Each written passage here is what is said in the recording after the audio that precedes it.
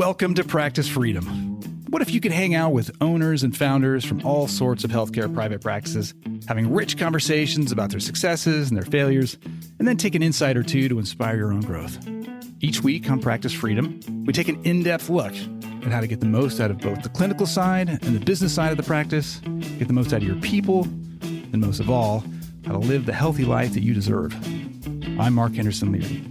I'm a business coach and an entrepreneurial operating system implementer. I have a passion that everyone should feel in control of their life, and so what I do is I help you get control of your business. Part of how I do that is by letting you listen in on these conversations in order to make the biggest impact in your practice and ultimately live your best life. Let's get started.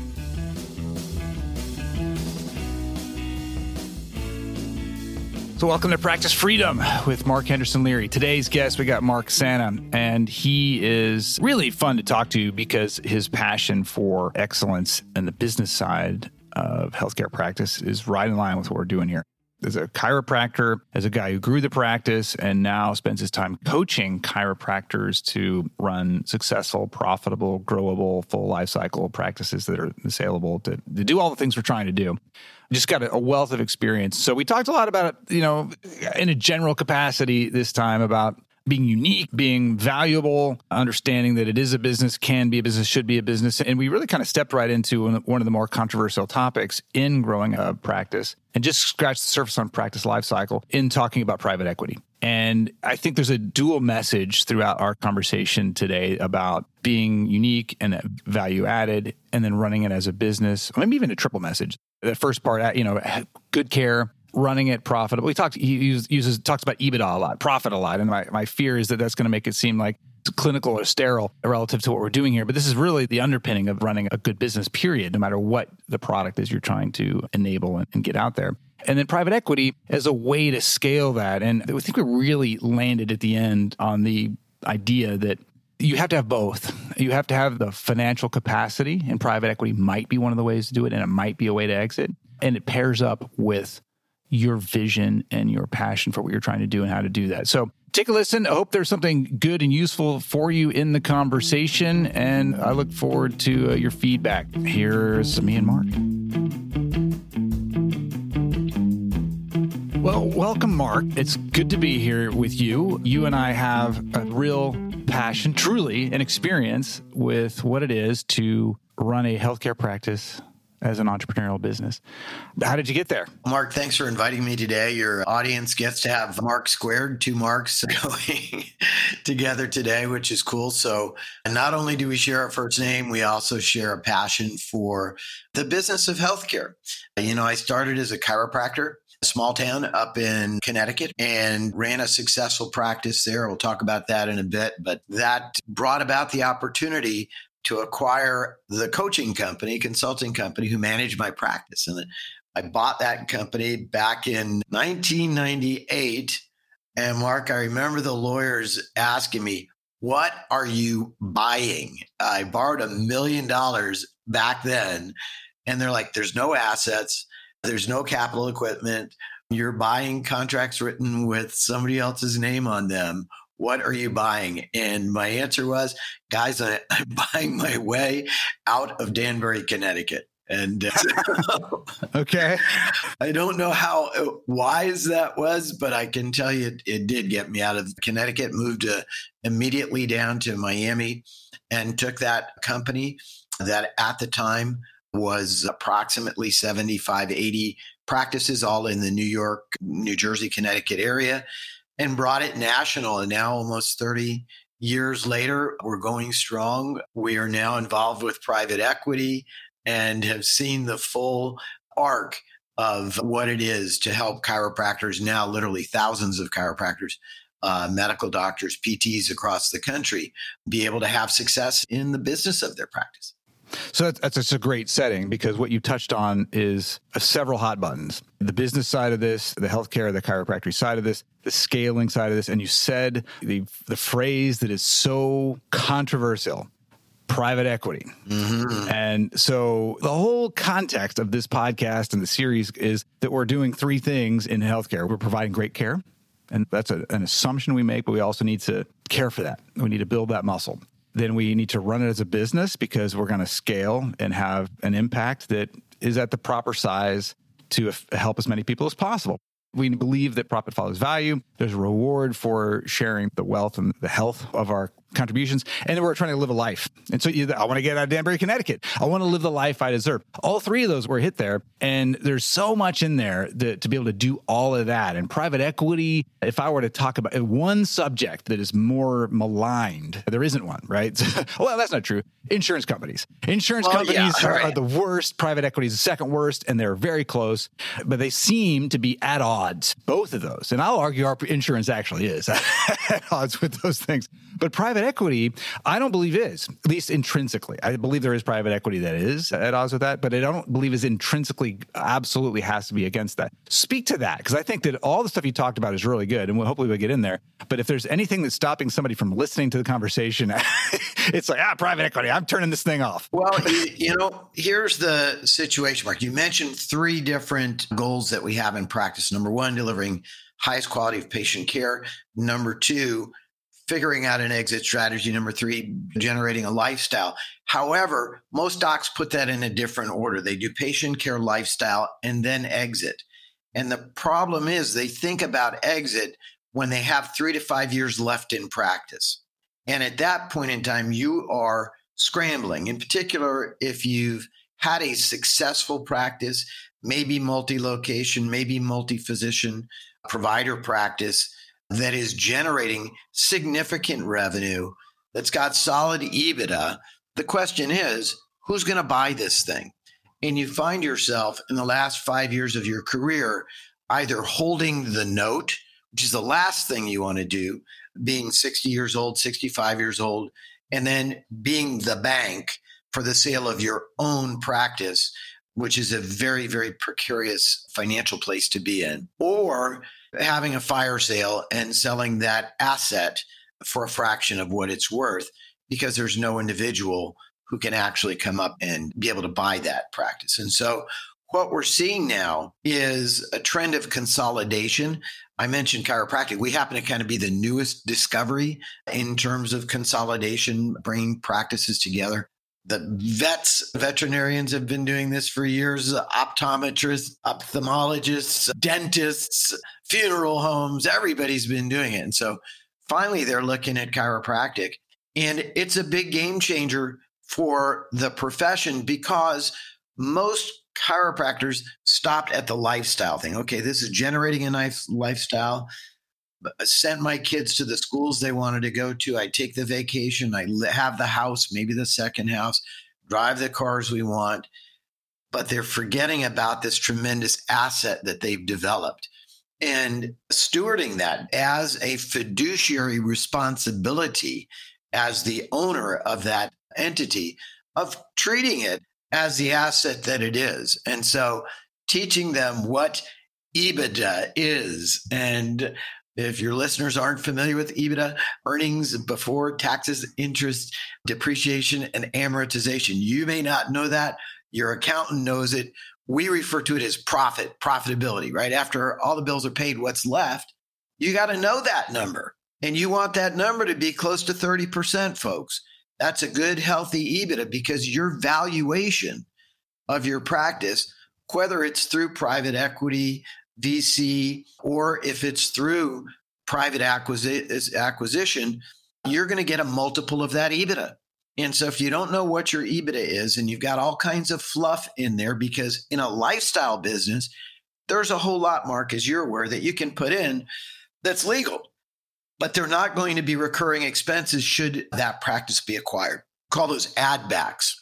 And so having a clear accounting of what's an add back, having a clear P&L statement as though it were a business that you were putting up for sale tomorrow, not in 5 years. Your book should be ready to go all the time because honestly, you don't know when that knock's going to come, so that when they approach you with the valuation, you're ready to roll. You can say, okay, here's where I'm at. Here's what I should be getting.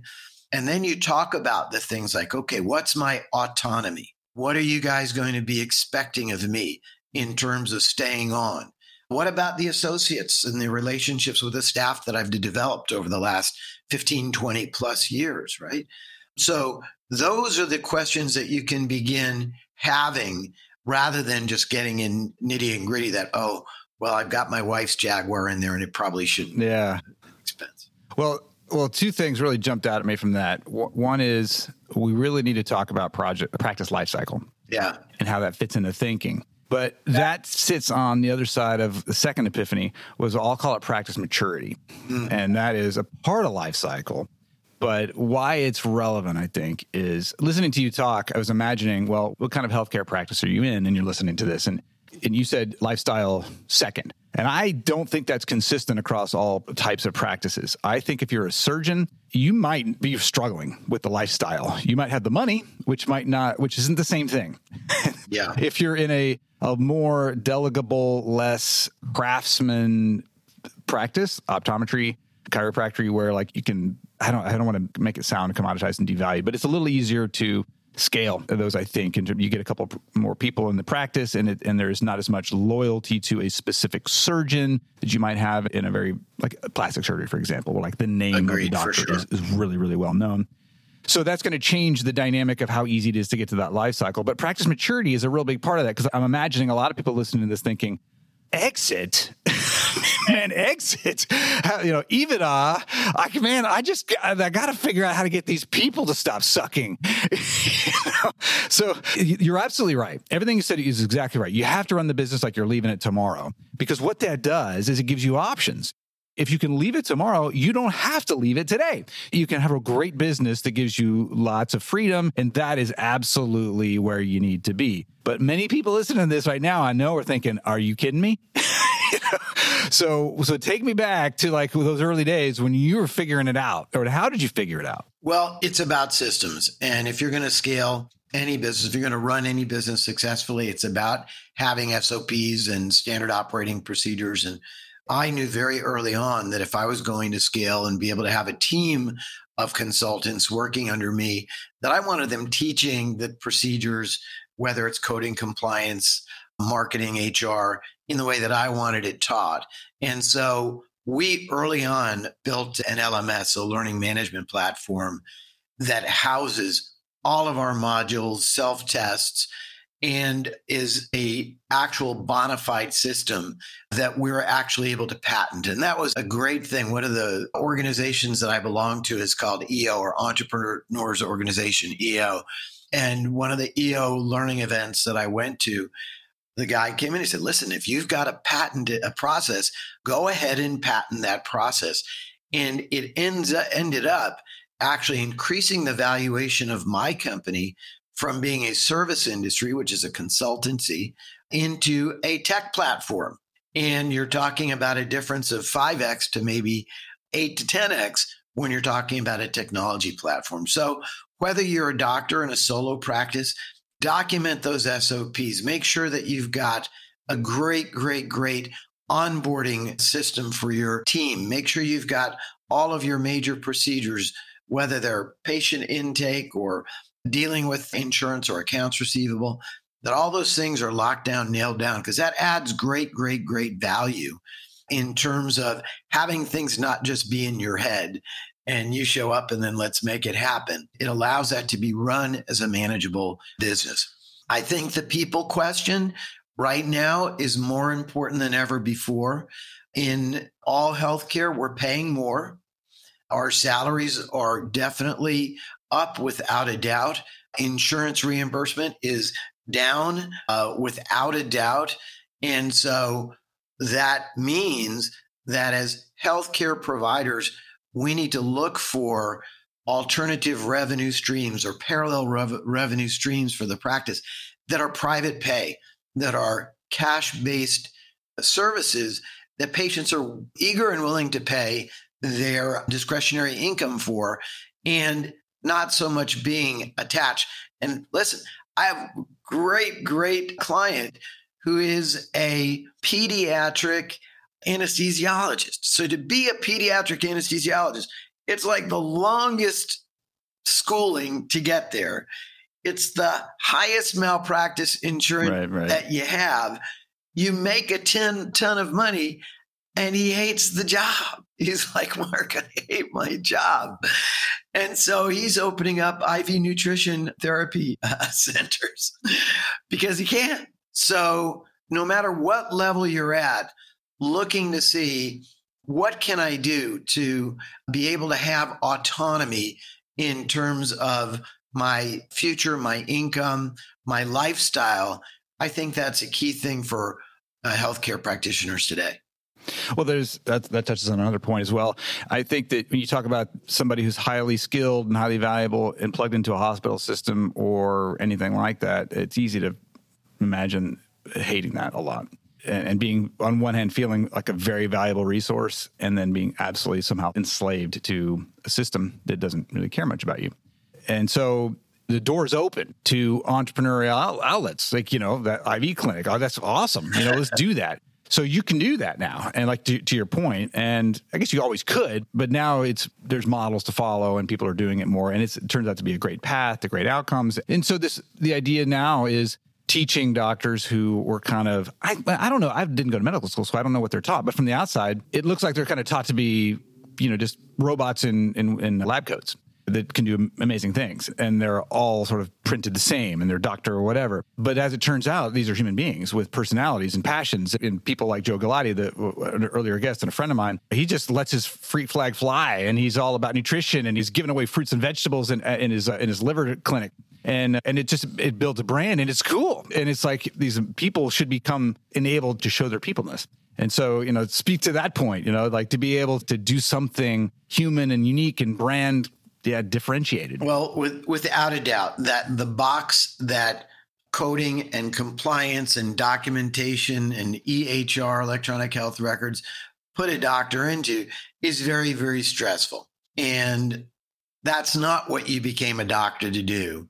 You have to be good at it, but it's not what you became a doctor. You became a doctor because you're curious about people. You're curious about what makes people tick, and you want to help people. That's basically, most of us signed up for that. We didn't sign up for all the other stuff. We didn't sign up for the person who we hire after a series of interviews and they come in and they leave after their first day. It's like, what happened to Sally? I thought she was great. Thought she was wonderful. And then she's gone, right? Ghosts you with or worse is when they quit with a text. I hate that one too. But seriously, it is about doing some soul searching and finding out where your passion is. And I think that this bureaucracy crushes passion and it'll squeeze the passion out of you.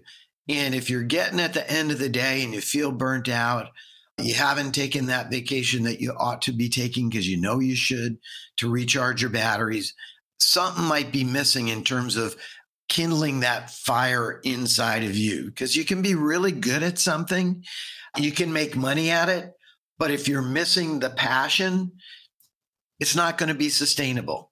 And it's going to be something that is going to be, you're going to get in there and you're going to feel like you're the hamster on the treadmill, right? Just running. And then the end of the day, it's like, okay, next day, right? Do it again. So I think that means taking some time. And as doctors and entrepreneurs, we're always concerned about doing, right? Doing. We don't like not doing, and sitting down and meditating about what my passion is, what sparks my joy is not something we do very easily. So I would definitely recommend investing some time in getting that mindset screwed on so that you can make tactical decisions that support your overall strategy of having a fulfilled life. As you're talking, I'm thinking that I would love to help teach entrepreneurial doctors, give them the power to sort of take over, not the world, but the healthcare portion of it, because there's a tyranny. And I'm not that guy. I'm not that guy, but it's easy to agree that there's a lot of dysfunction in healthcare, a lot of waste. And, I know so many doctors who are really great people, really creative, and really leaving money on the table. And I mean literal money, but also just value. Could do great stuff. And what we see is that when somebody gets creative with healthcare, offering. They can provide retail price offerings that are cheaper than insurance-based offerings that are 10 times easier to buy, 100 times more valuable, and not that unaffordable to at least the middle class. And so there's so much waste. If we can build the culture and we can inspire lots of entrepreneurial healthcare providers in any facet to go do something cool and creative and see what you can do with it, man, we can absolutely change the world, in a massive way. I totally agree. And the system as it's built right now is for sick care. It's really not for health care. And it's there for a backstop when something really goes wrong. But we don't really do anything to keep people healthy. And that's a massive market. I think also one of the things that I'm truly passionate about is interdisciplinary collaboration. That for too many years, we have practiced in silos where the orthopedist and the physical therapist and the chiropractor or the acupuncturist or the PCP, they don't communicate with each other. And having now the opportunity through technology to have transparent medical records, to be able to really house this database of information and mine it for quality parameters, I think that's a huge thing. And so moving beyond the box that we've been put in and seeing how can we collaborate to deliver a level of care maybe that somebody hasn't thought about before, right? That's the aha moment with, wow, I'm really good at this, but I can also bring that extra juice, like you said, whether it's serving fresh fruit in your medical practice or doing functional medicine or nutritional therapy. Those kind of walls, the sooner they can go away, the better. It's not going to happen through insurance. I could tell you that. That is absolutely pharmaceutically driven, will continue to be driven by the pharmaceutical industry, and will move in a glacial pace in terms of true health. But if you're interested in your own health and the health of your patients, you want to look outside of that for health and wellness care and not just sick care. So I'm kind of at a crossroads in my mind. I want to keep going down this path of what it is to get to more proactive care and what does that look like to be truly healthcare oriented. And I think it's a deep well. And it might even be a subject of an entirely different podcast episode to really unpack that, because I think it's fraught, totally fraught. Having been in a business that was intended to be proactive instead of reactive, it is maddeningly difficult to build a business that really truly does that. And so I want to, maybe we'll talk about that, but I more want to say, we've established clearly that you want to create care and we're on the same page with entrepreneurial. I want to go back to private equity and funding. Yeah. And what does it do? And how do you, let's talk about how that can play a positive role in creating good outcomes. Mm-hmm. So private equity is a aggregation or accumulation of EBITDA. It's driven by EBITDA. So the goal in a private equity fund is to get up to about $10 million in aggregate or accumulated EBITDA from practice acquisition. Once you reach that 10 million level, they can launch, they can recapitalize with the banking system, they can bring in other partners. The ultimate goal in a roll-up is what it is called. The ultimate goal in a roll-up is to hit 30, 35, $40 million in aggregate EBITDA. Once that's done, now the valuation of that aggregate newco is at 12 plus X. And so the magnification process becomes very, very significant. So PE is about EBITDA. Now, getting involved with the right private equity company is everything. And that's a real question of philosophy. So we can drive EBITDA in a practice by looking for efficiencies, things that we can do better together than we can do individually. So think of the pain points in your practice: insurance, billing, collections, etc., your electronic health record, human resources, absolutely, Marketing, absolutely. All the things that you could do if you had a pot of $10 million versus your own marketing budget for your own practice, or how you have to deal with HR in your own practice. So those are great ways to drive efficiency immediately. I know some private practitioners who are paying 8, 9, 10% for their billing services, outsourcing their billing services. You take that in-house, you can automatically throw another 10% to the bottom line. So that's a really big deal. So that's a big thing in terms of, are they going to squeeze me for production? Are they going to try to squeeze EBITDA, push more EBITDA out of this practice by paying my people less, changing things up, making it different? And my model in private equity is no fast moves. I want successful practices, well-run practices that can benefit from efficiencies, but are not interested in like, okay, I'm done, I'm out of here, save me, take this off my hands. That's not the type of an acquisition that private equity wants. They want somebody who's going to stay there, man the ship, keep that thing going. And hopefully not only will you get the second bite at the apple when the NewCo sells, but the private equity roll-up sells, but you might have the opportunity to sign up for a second round because that practice has now been acquired. You may be done if you want, but so there are docs who go through 1 and 2 and 3 rounds of acquisition, PE acquisition. But it's about, how are they going to treat you? How are they going to treat your staff? What kind of a say are you going to have in terms of patient care and the procedures that are being delivered? Those are really, really key things to ask up front. Yeah, so I think the foundation that is fair to call out is that it's private equity, meaning there's money that wants to make money out of the money. That's it. And so that's true. But that's not the only part. Yep. So I think you do have to bear in mind that there is a time factor. And my observation across industries is they're vastly different, probably less vastly different with inside healthcare. I suspect that from what I know with the private equities that I've been exposed to in the healthcare world, they are pretty predictable. Here's the money. Here's the valuation arbitrage. We're talking about that every time we get to a certain level of revenue, our valuations multiply. They get higher because as we scale, people become more valuable on a per dollar basis.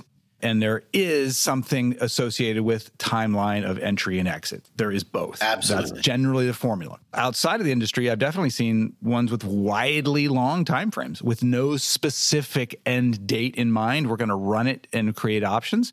I think that's probably less common in healthcare space. They're probably really very institutionally like, look, we got a 5-year or a 10-year time horizon. Exactly. And it's written right. Usually 4 to 5, 6 years is what they're looking at. So, but you're right, though. So there's a way to do it and the philosophy of how we're doing this, because I've seen some really bad, I say bad, my judgment is it's poor brand stewardship, poor process consistency, not setting the organizations up for success, hitting these multiples through cutting only. Because you can do that. Like that is a real thing. You really can improve enterprise value and profitability with a hatchet. You can. And so many people do. And so that is where private equity gets its reputation. And there's so many people who just seem smart, look smart because they got the money to go with it. But it's really true that these are human beings and you can talk to them and not all of them lie. Some of them do, or some of them lie to themselves and they don't think they're lying to you and they maybe overestimate their particular influence relative to the overall ownership and what they're going to do as an owning company. But speak to when you talk to the very best in private equity, what are they saying? The people that makes them sort of make you feel like, hey, this is a force for good. They're not on the dark side. Yeah, I want to know, are you going to put together an advisory board? And who is that advisory board made up of? And what are they going to be advising in terms of? So that I know that if I've got somebody who's got a significant stake here, that they do have a say. And I'll tell you, most docs, and there are docs who own multiple units, multiple locations. So we're talking 6, 12 locations. That doc, okay, they don't want to just sell and be done. They've got some secret sauce there that can absolutely be distributed among everybody else. And so having some of those really smart guys and gals be at that table in terms of advising where we're going, I think that's really, really key. So I want to know that these are folks who have a respect for the industry, that they have a track record in the industry, that this is not their first time at the rodeo, and that their due diligence process is more than just numbers on paper. If somebody is going to be acquiring you and they don't even want to meet with you or come and visit your practice and have dinner with you and maybe your family, this might not be the right fit, right? And I understand that there's all kinds of different deals out there, but I have a saying is that you can't do good business with bad people. So it's about people and getting to know the people, getting to understand what their vision is, and making sure you're in alignment, because you don't want to be 4 years into having been acquired and saying, I hate my life. I don't want to go to work another day. So those are all really important things. So the economics in terms of being able to get value for the asset that you've created over the past couple of decades, it's hard to generate that type of value without having some sort of private equity institutional money behind that type of an acquisition. And so you want to weigh the different options.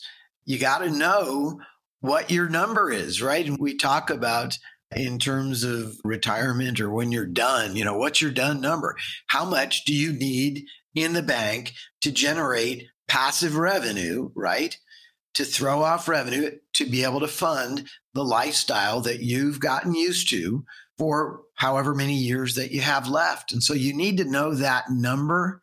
And for a lot of docs, they're going to be very surprised how big that number is because they live really pretty well. And to not have to go into the office and make that, you got to have 6, 7, 8, 9 in the bank. And, that's not so easy to do on selling if you don't do that in a private equity type of a situation. So also the private equity, that speaks to the fact there's money at the table, but there's different operating structures, right? So let's talk a little bit about maybe your specific experience, because it's one thing for it to have a new ownership that says, oh, we got more money for you and higher standards of excellence. So we can invest in certain things and you're going to have to be more profitable. But when you say roll up, that's a good thing to talk about. It's one thing to just get more money, but if there's, what are we collecting here? And is it turning into one centralized brand? Are you falling under a holding company with different brands, or are you falling into one parent brand, a parent company where there's a hierarchy and a regional, and we're doing cross-sell and we're doing a whole integrated approach? Yeah. And speak to that a little bit. So a roll-up typically has a double payout for the acquisition. So you're going to be paid a certain percentage, a certain X of EBITDA upfront. And then you're going to retain equity in the roll-up. So you'll actually become a partner in the roll-up.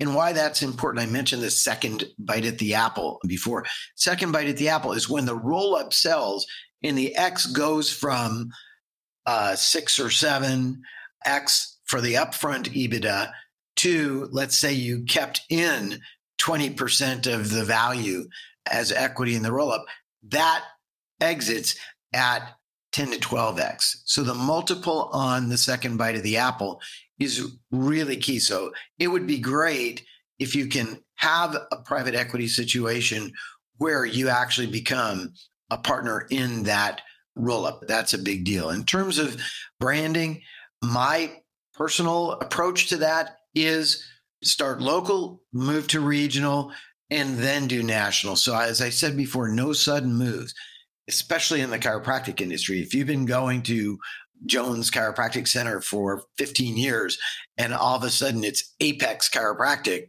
like, well, what happened to Jones, right?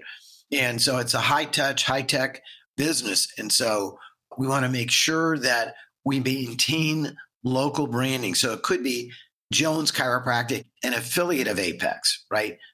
To begin with.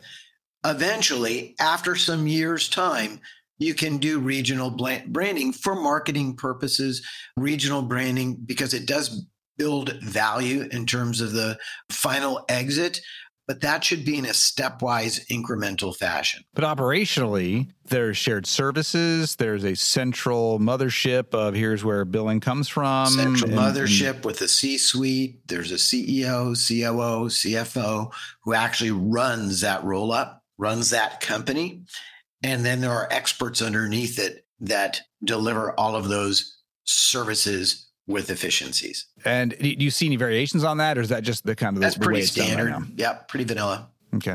Well, I think we've covered a lot. What did we miss? Well, I'm thrilled. I think if we can get docs to begin thinking of their practice as an asset earlier rather than later, if we can get them really looking at that P&L, having it clean and shiny for whatever the outcome is going to be, whether it's private sale or some sort of a private equity roll-up, being sure that we're looking at that profitability and keeping in mind that we really want to be generating 30% of EBITDA. If we're not doing that, what can we do to improve that right now, right away today for us? So I think that's a great aha, I think, for a lot of docs. And then the second thing is, don't forget what got you in the business in the first place. Go back to the passion, right? See what stokes your fire. If you had another 5 years left in your practice, how can you make these really glorious and really fun? So you get in there in the morning and you're joyful, because guess what? Patients feel that, right? Your staff feels that. They stayed because of that and not necessarily just because of the paycheck. So finding your passion and following it and stoking it, I think that's a big deal. So I want to unpack that a little bit. I don't want to quite close on that. There's in my mind, if we stoke the entrepreneurial passion, we'll create unique value, right? Sure. Jones has got it's Jones, or it's, like Joe Galati's liver thing. It's like it's Dr. Galati and all the crazy thing. If he says, I want to scale this and bring in private equity, that sounds like a recipe for erasing the uniqueness. Actually not. To do that properly, you don't want to get rid of Joe Galati. You want to make sure that you've got the systems in place so that Joe lives on and can be scaled without losing the Joe-ness of that practice, because that's the secret sauce.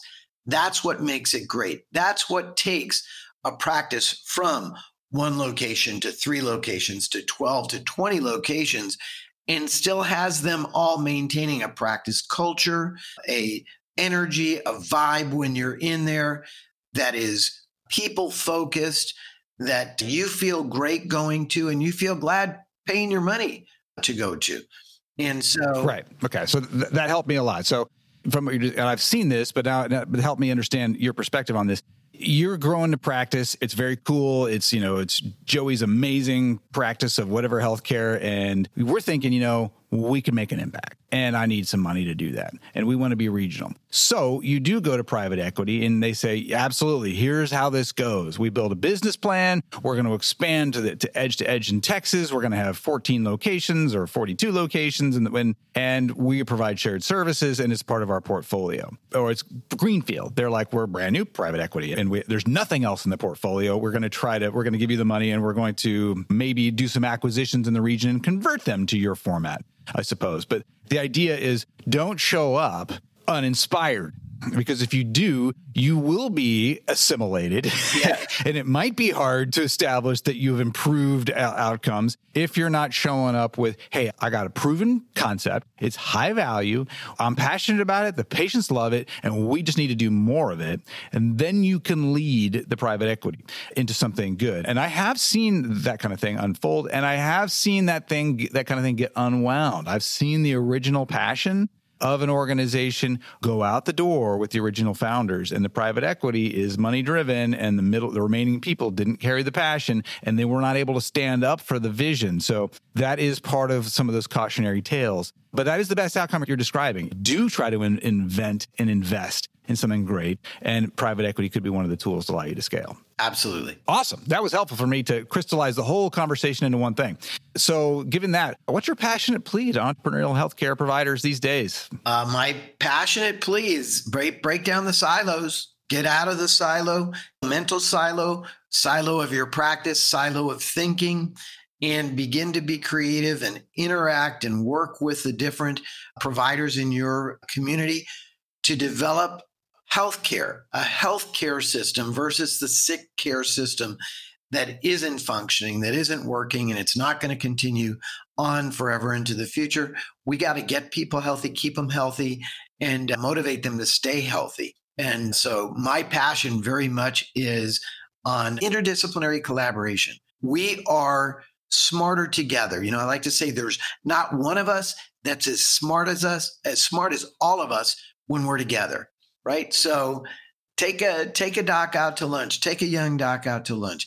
Get outside of the old routine that you're in. Break it up a little bit. See what's out there. It's exciting. I think there's so much power here. You can innovate. You can do things. You can take the friction out of what it is to be taking care of people. And, I think the cynicism, you just got to watch it. I mean, if you've been in the business long enough to be bitter and frustrated, that would just make you normal. But I'm hoping you can shake some of that off and realize that people are doing great things by taking some risks. And hopefully you can be inspired to do the same thing as well. Well, awesome, man. So if somebody wants to follow you, continue the conversation, know what you're up to, how does somebody find you? Well, you know what? The great thing about having the name Mark Sanna, Sanna, is I'm the only guy on Google, Mark Sanna. So you can link to him. Actually, there's one guy, he's chief of staff of security for Hyatt Hotels, Mark Sanna.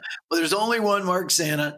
And you can LinkedIn me, you can Google me, you can Twitter me, you can anything me. And I'm there. My company's called Breakthrough Coaching. You can do mybreakthrough.com and find me there. But just put Mark Sanna into the Google bar and all kinds of cool stuff will come up. Awesome. Well, look, man, I'm grateful for the time together. We'll have future conversations, I'm sure, as we unpack specific topics and go deeper and deeper into the subject and all the things that we're doing on this. There's so much to mine here and so many obstacles to overcome. And I think we'll all be making some epiphanies together in this process.